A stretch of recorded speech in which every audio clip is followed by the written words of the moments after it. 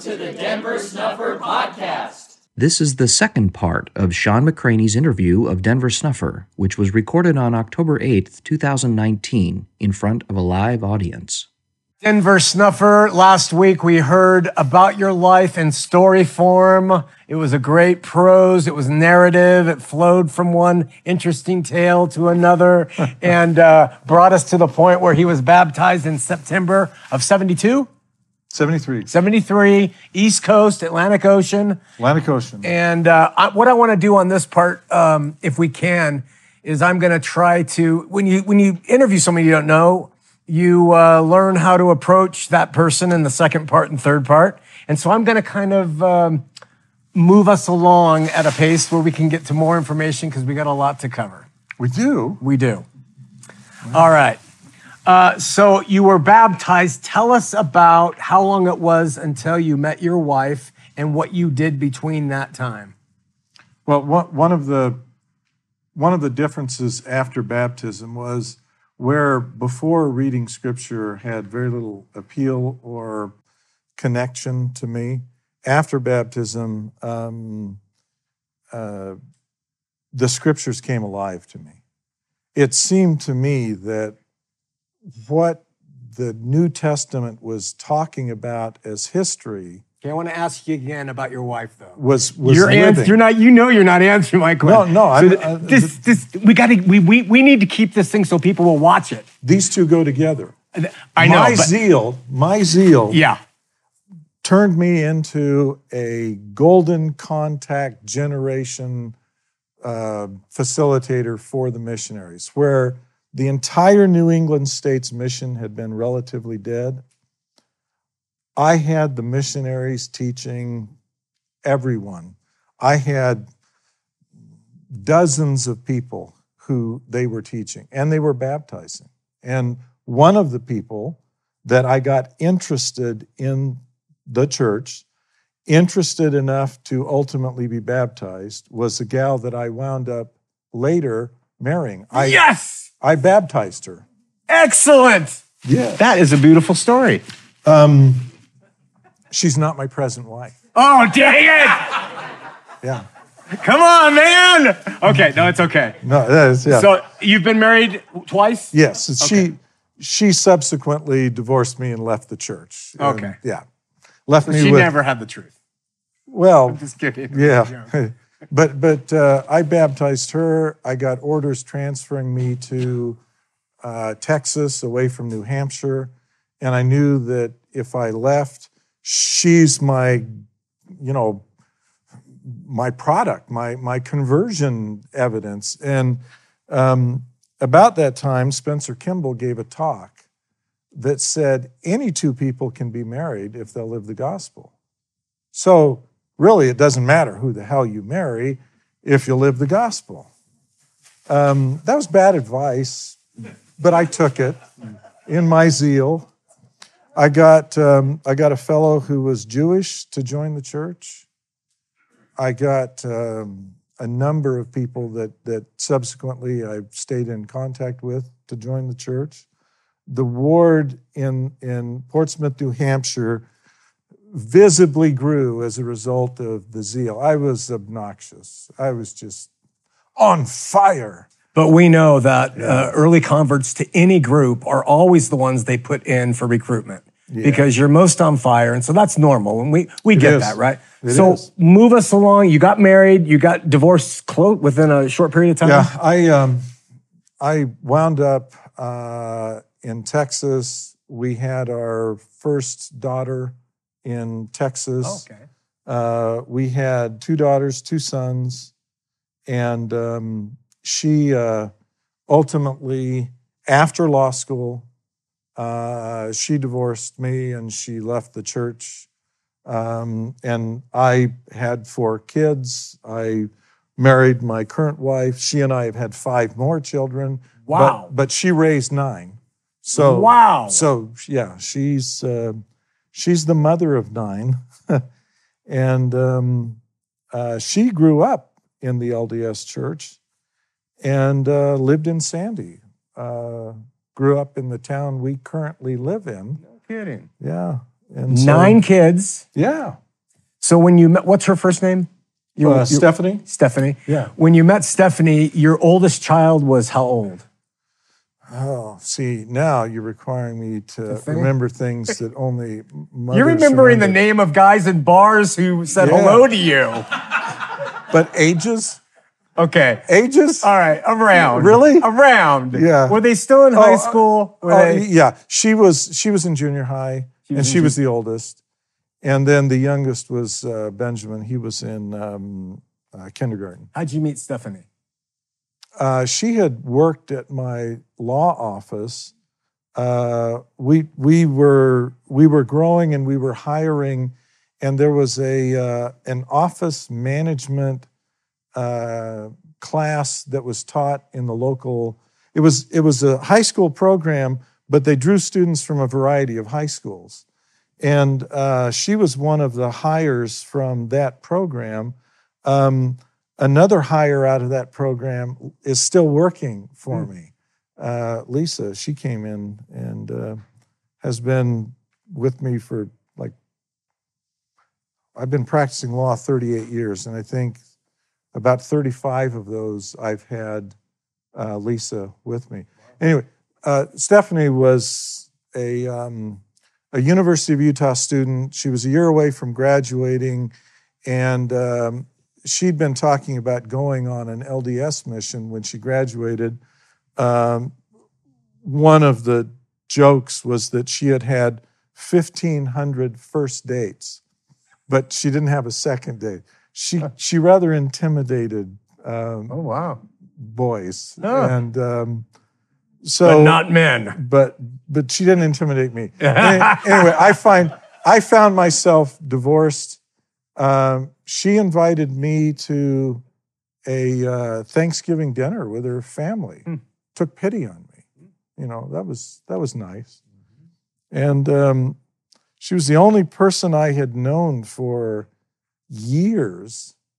And dating after divorce is it's all phony. I mean, whoever you're going Dating's to... all phony from any age. Yeah, but they're going to put on something. What do you think's going on at 13? Yeah, well, there's that.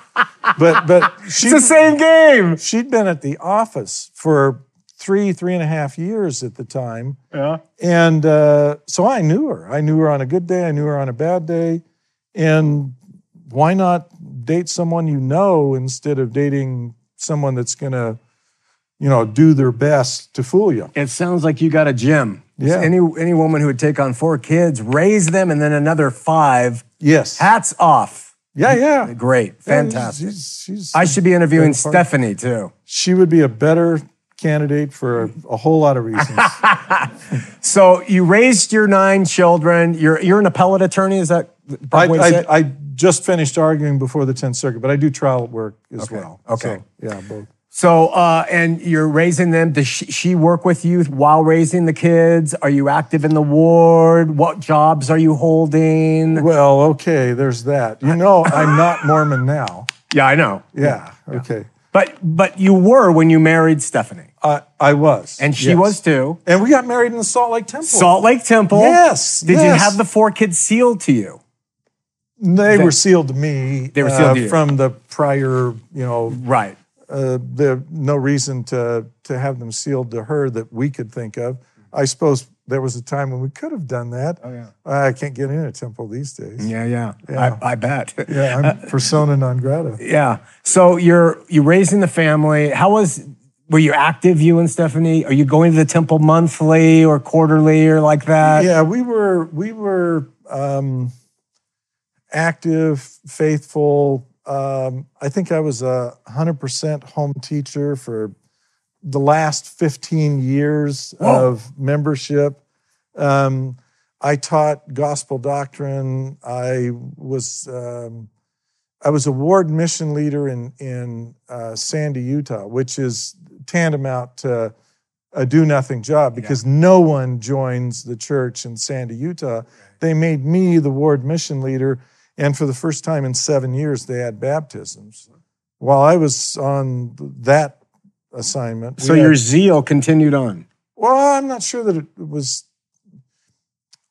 it was contemplative.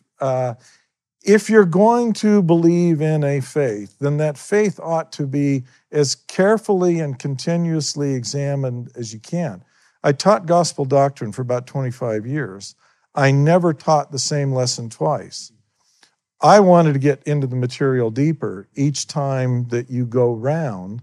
And so the lesson that I would teach the fourth time you go through the material was considerably more in depth than what was taught, 4 cycles earlier when you were going through that material.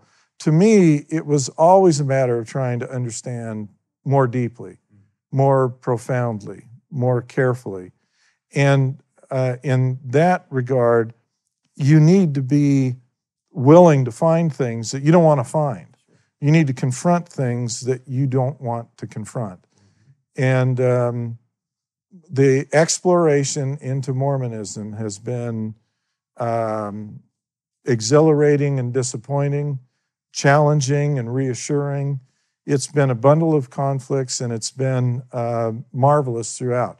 And I enjoyed immensely the entire time that I was active in the church. I was thrown out. I didn't leave voluntarily. The current president of the LDS Church came to my stake and called a new stake president, because the old one defended me, called a new stake president, handed him my membership records, and said, this man needs to be dealt with. The committee's decided that this man needs to be dealt with. Before you go forward on that, Denver, take us back to give us a main thing for our audience who doesn't know you, of one of those things that was difficult to find in the constant teaching and searching and preparing that you were doing. One of the first things that was really brutal to see the reality of it, and you said, wait a second. There are a number of them. There was a disconnect across the board at the end of the life of Joseph Smith, and then when the election was held in winter quarters in December of 47, there was a disconnect between those.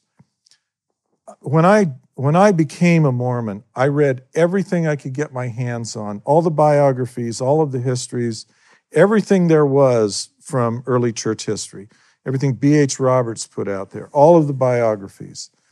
I had a command of Mormon history in the way that the church presented its history and the apologists presented the history.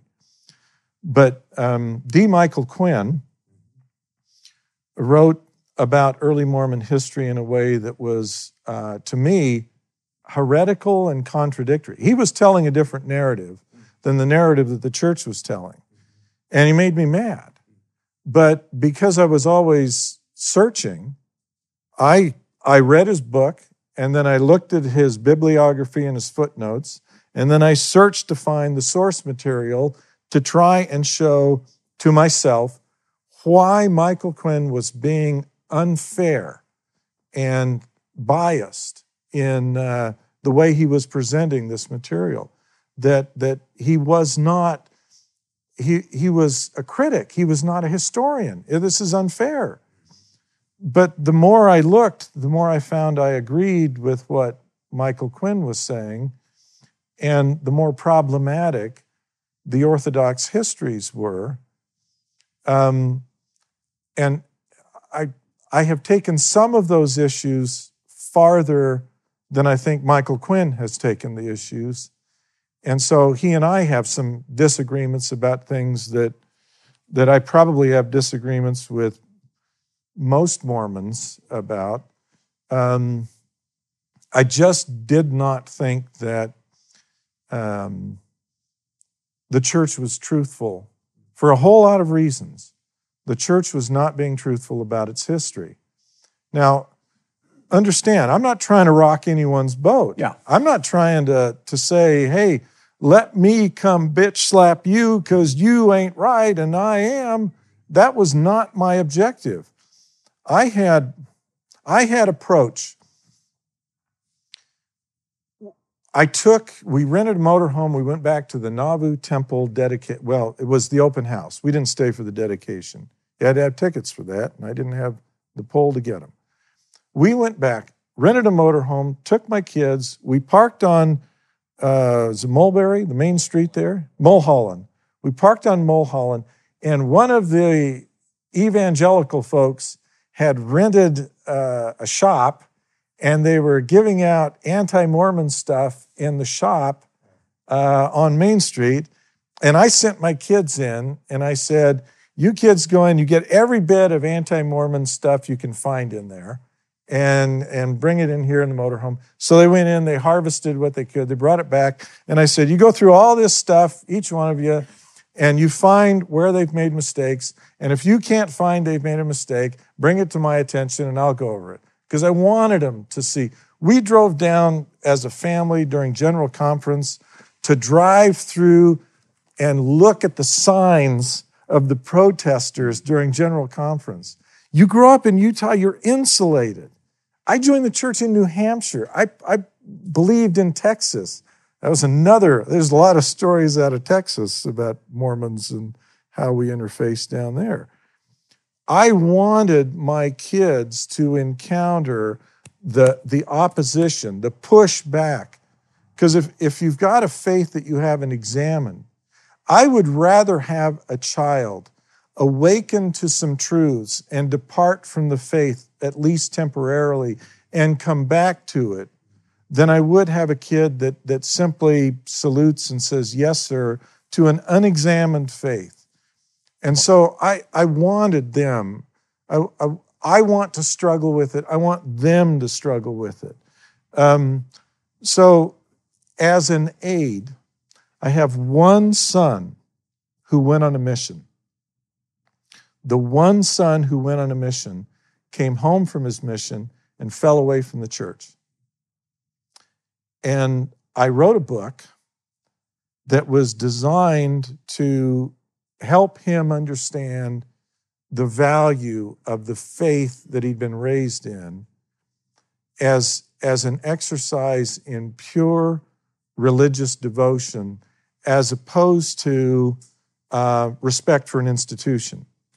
In some respects, you have to destroy the respect for the institution in order to penetrate to the level where there's value, there's truth, there's holiness. Sure. And so I wrote a book that was intended to heal the broken Mormon heart and to allow them to say, yeah, there's problems in this institution, but there's no reason to throw away those things of value and truth and goodness that you can find within it. So the book was written primarily for a struggling son, and then for whomever else there may be out there that could benefit from it. What's the name of the book? Passing the Heavenly Gift. Oh, I think I've seen that. Was that part of the reason Nelson said? Yes, that was the reason I got kicked out. They wanted that book suppressed. They wanted it taken off the market. Well, the book percolated for a bit, and it had an effect on my son. It was very positive. It also had an effect on those who were troubled that was very positive. The stake president, who was given the assignment to get rid of me, took that book and gave it to 20, he bought 20 copies, and he gave it to 20 men inside our stake, none of whom were at all an appropriate audience to read that thing. Oh. None of them knows there are problems in Mormon history. They're just going along fat, dumb, and happy with whatever's being dispensed each Sunday. And to find out that there's trouble in paradise, I mean, it shook them to their core. And so these people, unprepared to hear anything about this, are given a book that shake them to their core, and they find out about murders, and they find out about deceit, and they find out about treachery, and they find out about dishonesty, and they find out about lies. They find out about things that that you will only find if you go search for it, or if you happen to wind up in a position where someone's trying to proselytize you away and they want to present you the problem. And so now it's dumped in your lap. None of these were candidates for that book. All of them read, all of them came back with the same consensus. Oh, this book is horrible. Oh, this is terrible. Well, yeah, if you think that what you're getting is pure and undefiled, that book will upset you. But if you think what you've got is something you're prepared to walk away from and abandon because you feel betrayed, that book will help you. It will provide you with a way to have faith in spite of failure, to have hope in spite of setback. Brigham Young turned Utah Mormonism into a trap. It was a horrible period of time. The Mormon Reformation and the home missionary program was literally designed to determine whether or not the church should kill you. Brigham Young did not believe that the failure was at the leadership level. He believed the failure was at the rank and file, and that the reason all of the cattle died when they took them to Cache County and the winter was so bad was because the members were sinning. And as a consequence of the members sinning, God had punished them by destroying the cattle. It never occurred to him that maybe his leadership was flawed. He never questioned that. I think Brigham Young had a mental breakdown when the battle axe of the Lord didn't respond to Johnson's army, and he was actually dispossessed of the governorship.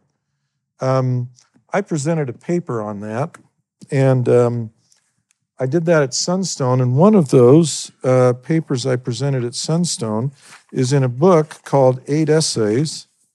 I just want to make sure. No, Other Sheep Indeed. No, it's none of this. It's called Brigham Young's Telestial Kingdom. It's not in this book of essays. But I brought you this book that includes several of my Sunstone presentations and a couple of other things that I've written. Chapter 8, which is the 8th essay in this book, is called Problems in Restoration History.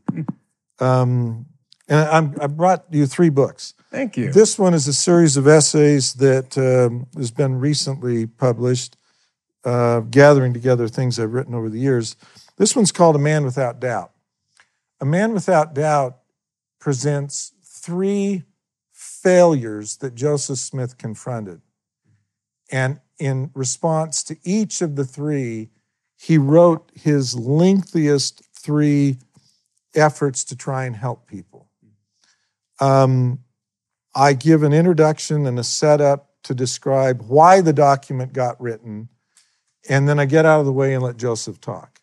And it goes to show that Joseph Smith's biggest nemesis were his own followers.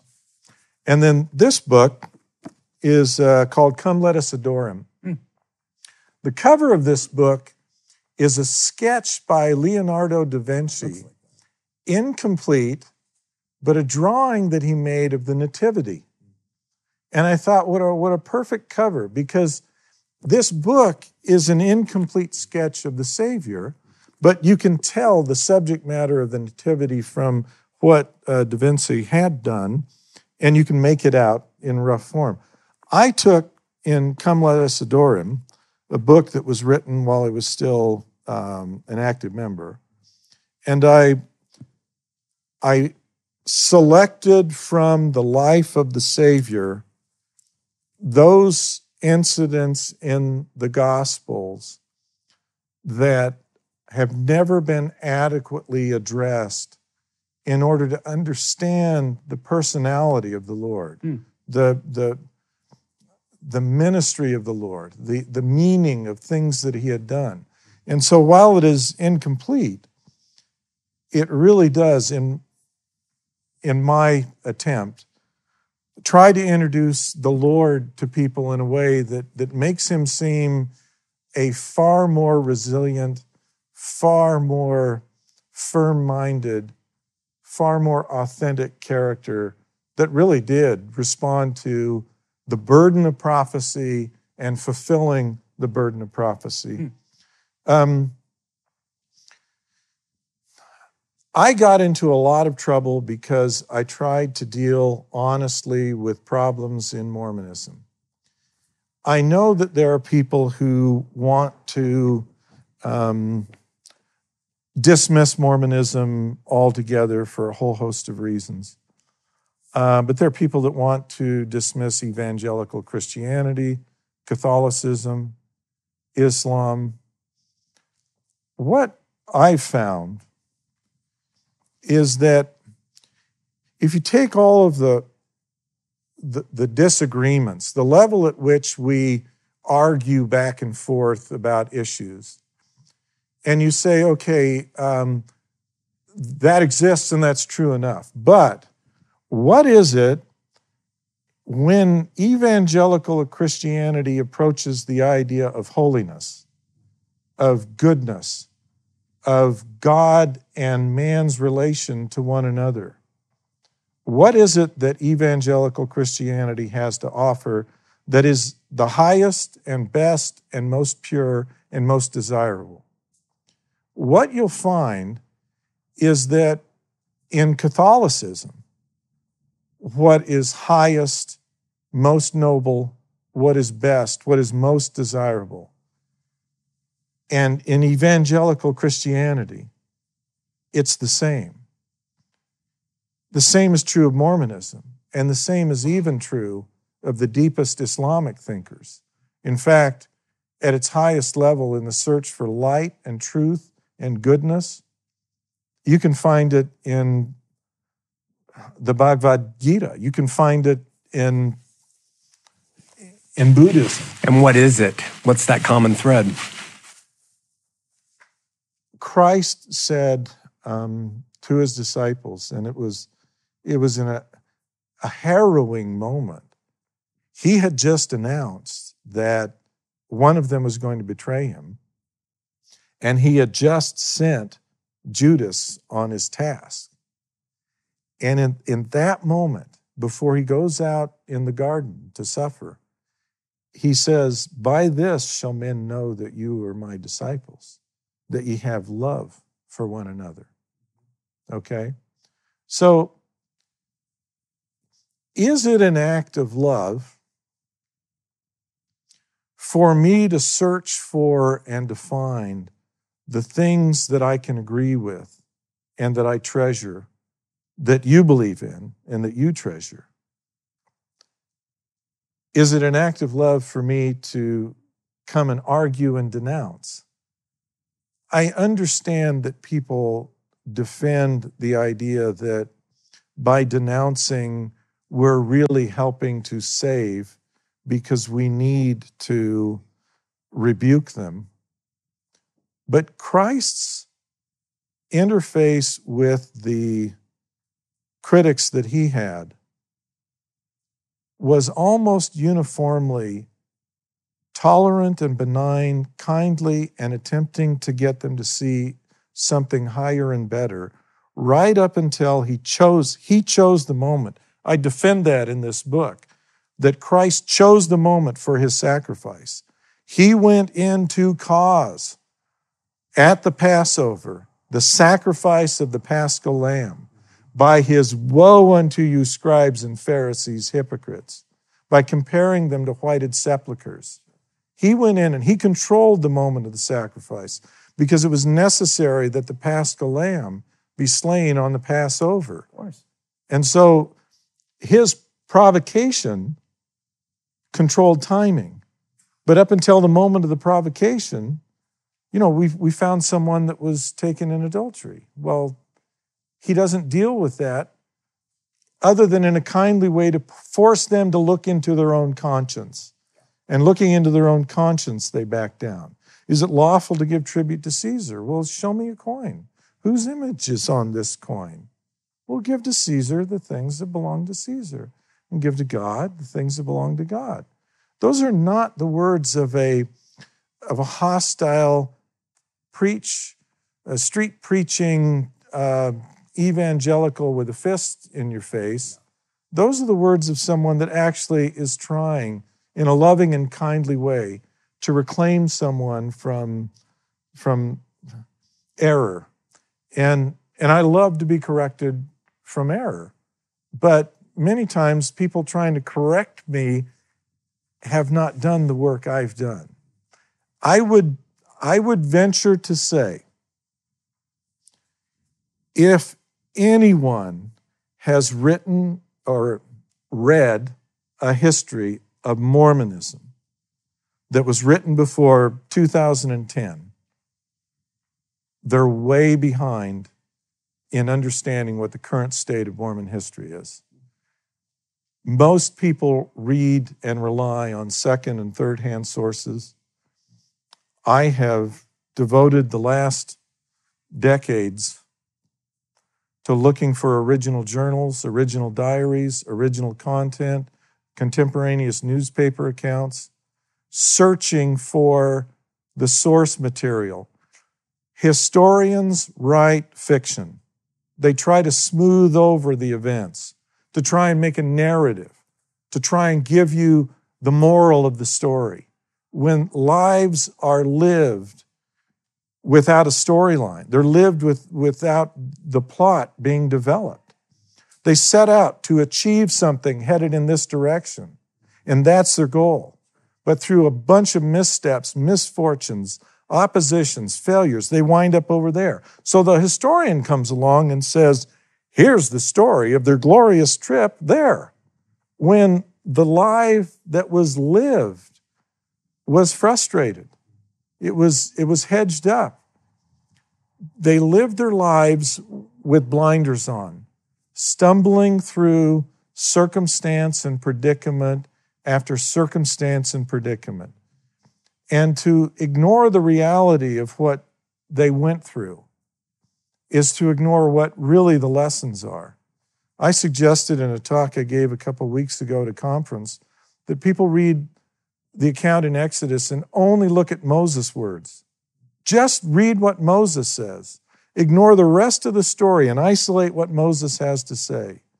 This is a man overwhelmed, intimidated, frightened, judging his own inadequacy, protesting to God about his unfitness, his unsuitability, about the difficulty of the challenge, about his own reluctance.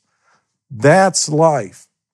The problem is we pick up the scriptures and we do to the scriptures exactly what has been done to Mormon history. When you and I talked about doing this interview, I said, I think every Christian should study Mormon history. Every Christian should get deep into Mormon history because they'll realize there's an institution, $1 trillion institution, a political powerhouse, an economic engine, a social force in the entire world sitting here, built upon a whole bunch of misrepresentations, falsehoods, and skewing of the events. If you were to study carefully the content in order to be able to see the difference of that, a Christian, if they're being fair, would then have the problem of going back and saying, what might I learn if I had available to me the source material to do the same thing to the evolution of the Christian church? And how might I reconsider a little more humbly my own dogmatism about my state? And if you're Jewish and you go back to the period of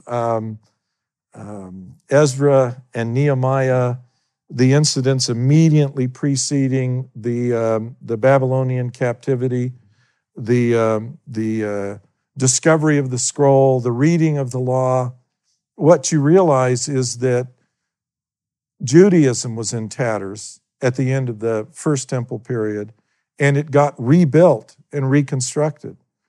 And it doesn't matter. It doesn't matter how many of the scholars' tools get applied to try and ferret out from the clues that we have left the content of the old canon and the veracity of the new canon. The fact is, you can't do with those what I am able to do with Mormon history, because I have far more available firsthand resources from which to conduct my reconstruction of the Mormon experience. But by analogy, every lesson you learn along that reconstructive effort should lead to the humble acceptance of the fact that the form of Christianity currently believed by the entire Protestant world did not exist in any form for 1,500 years. It's an invention, a relatively recent one, that is the fruit of the effort that was made by Martin Luther in putting his life on the line to rebel. And ultimately, much of evangelical Christianity is the product of that founder, Roger Williams of Rhode Island. But in Mormonism, I have the ability to look and see where the fingerprints are. I still have access to source material from which I can actually say, I know what's going on down there is based on myth and dishonesty. And I can somewhat reconstruct a more accurate version and vision of what it began as from the available source material. I've got the ante-Nicene, pre-Nicene fathers' works. They're a valuable resource. We've got the lectures that were done by Martin Luther. We know what drove him. We don't have access to the papal archives. We don't know what they have suppressed. We do know that there were early teachings that divided at about 1000 AD the Eastern Orthodox from the Catholic world, and that they represent a preservation in part on the Eastern side of things that were neglected and lost on the Western side, and vice versa. But we come onto the scene at a point in history in which it's arrogant to say, I can tell you what pure Christianity looks and feels like because we've come so late to the party. The one thing I can know for certain is that one of the evidences of actual Christianity is the love that people can have for one another across all the rubble, across all the ruin, across all the disagreements. And if we can begin with the highest, most noble aspirations of loving and caring for one another, Christ chose deliberately a character that would be considered odious in the Good Samaritan. He was not only odious socially and politically, in the story, he would have been odious economically.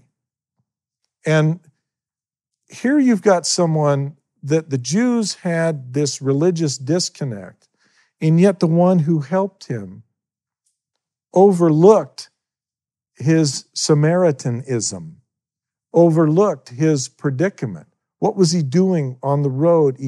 He should have been smart enough to travel in a pack. He should never, it's his own fault to fall among thieves. He's a foolish man, he got what he deserved. There's none of that. There's no, you're a foolish man, you shouldn't be Jehovah's Witness. You're a foolish man, you shouldn't be Catholic. The ministry in Catholicism has turned into rampant pedophilia. You should be anything but Catholic. How can you be that? Why am I trying to inflict pain upon a Catholic who's doing his best to hold on to his faith instead of inspiring him to look for something noble and good and virtuous that's exemplified in his faith, like praising Mother Teresa and saying she deserves the sainthood that your church is going to visit upon her because she exemplifies the kind of human caring for one another that Christ came to deliver. Saint Francis. I mean, the current Pope, everything the current Pope is doing or not doing notwithstanding, he chose a name for which I have abiding respect. And he earned my respect as a consequence. I could personally listen to you, and I understand why you have people who listen to you and follow you, because you have a great perspective, which I agree with. Everything you said, no problem. Yeah. The show's called Heart of the Matter, and I need to get for our audience to the heart of what this all means. And you're a great teacher, and you're laying out principles here that are established in the history of Christianity and Mormonism. But what does that mean? Because on one hand, you're saying we're wasting our time poking on the Catholics and this and that, but you are poking on the North Temple Mormons. You do go after them. So the love thing seems to be apparently somewhat lost between you and North Temple. And so I agree with you that, look, let's just let people believe what they're going to believe. Let's point out the positives, all that you've said. But what are you about now? What are you doing? What is happening? What's the threat? Why do they consider you a threat? Besides the obvious. Yeah.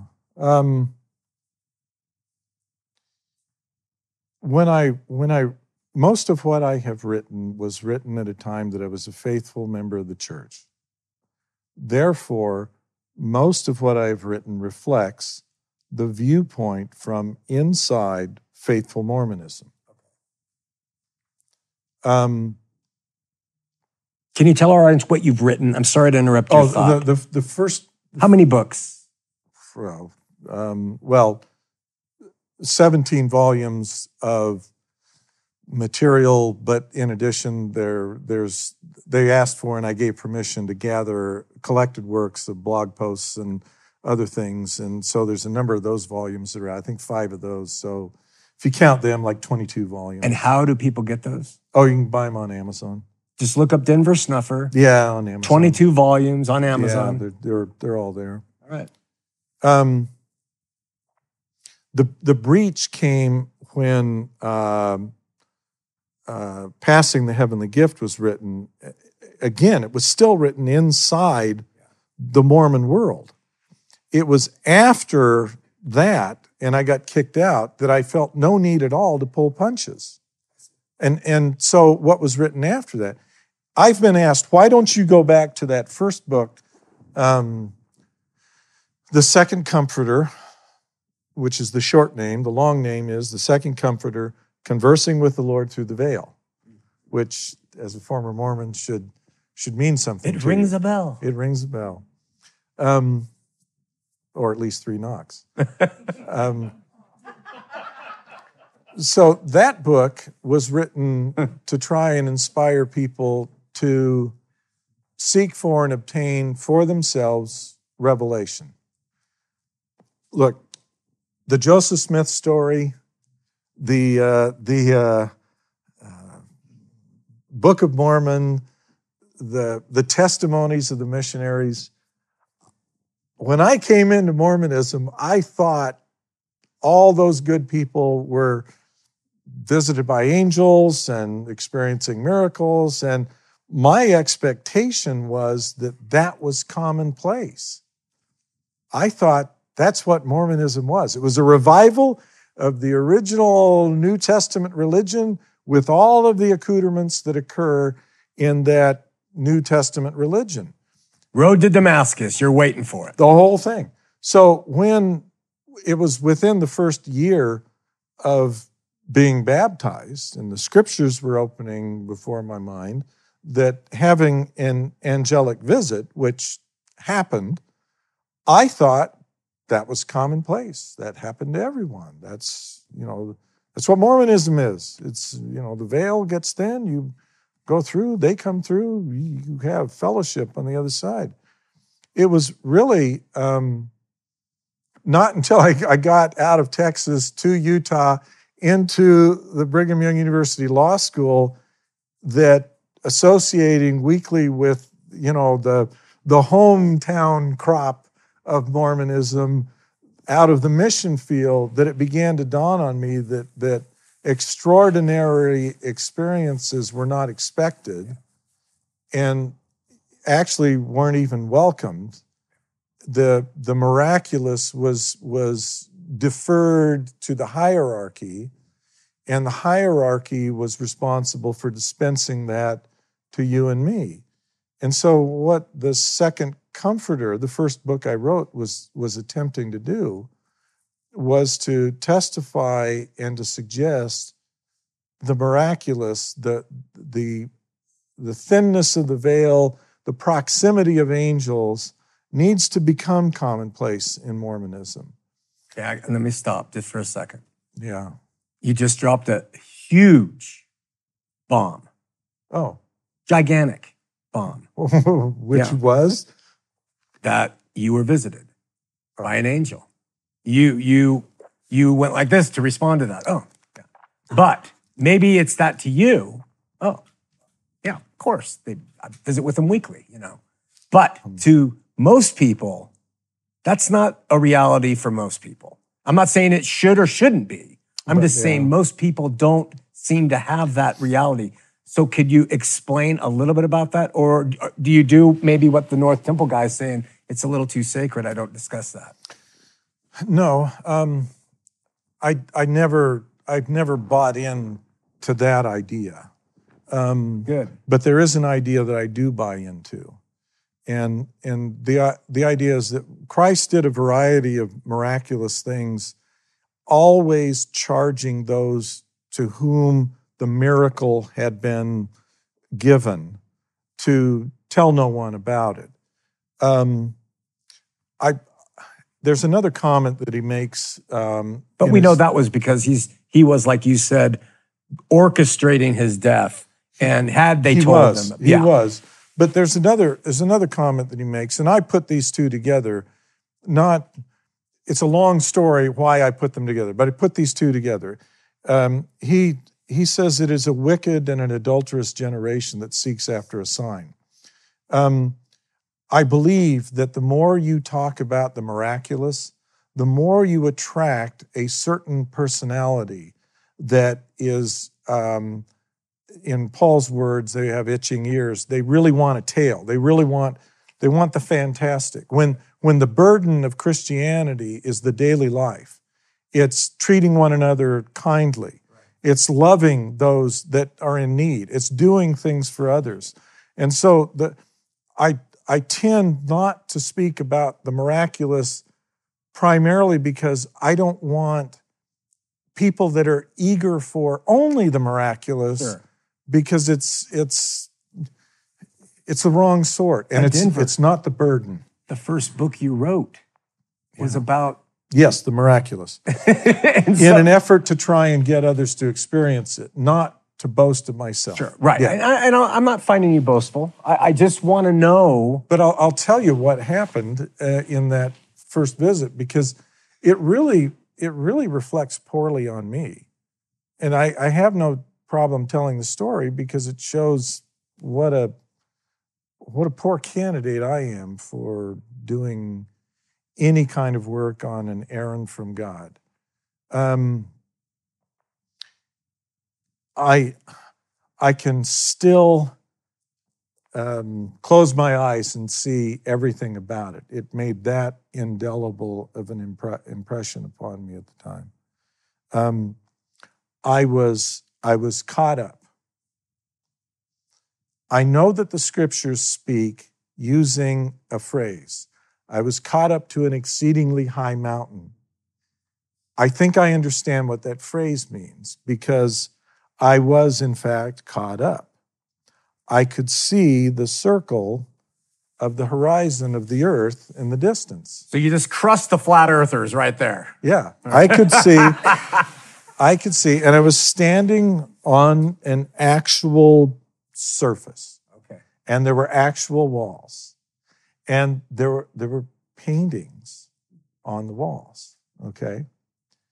And I'm taking this in, and there's a personage there.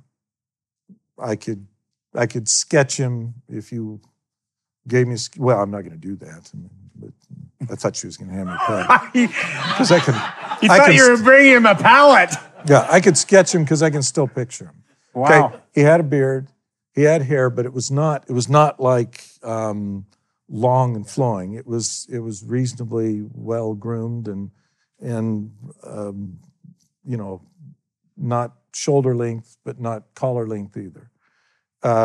White hair, white beard, elderly, as somber a personage as you would ever encounter. And he said to me exactly this: on the first day of the third month, in 9 years, your ministry will begin. And so you must prepare. Wow. That's exactly what he said. Okay. So here's my attention span. I hear that and I think, I wonder why the walls are transparent. Why would you have a wall if you can see right through the thing? And why are they painting? Don't they have photography? And why is it that I know that painting I'm looking at is Moses? Because I know that face is the face of Moses, and no one's ever shown me a picture, but that's Moses. And he's bald. I had no idea Moses was bald because one of the criteria for the high priest, a defect, included baldness. That's weird.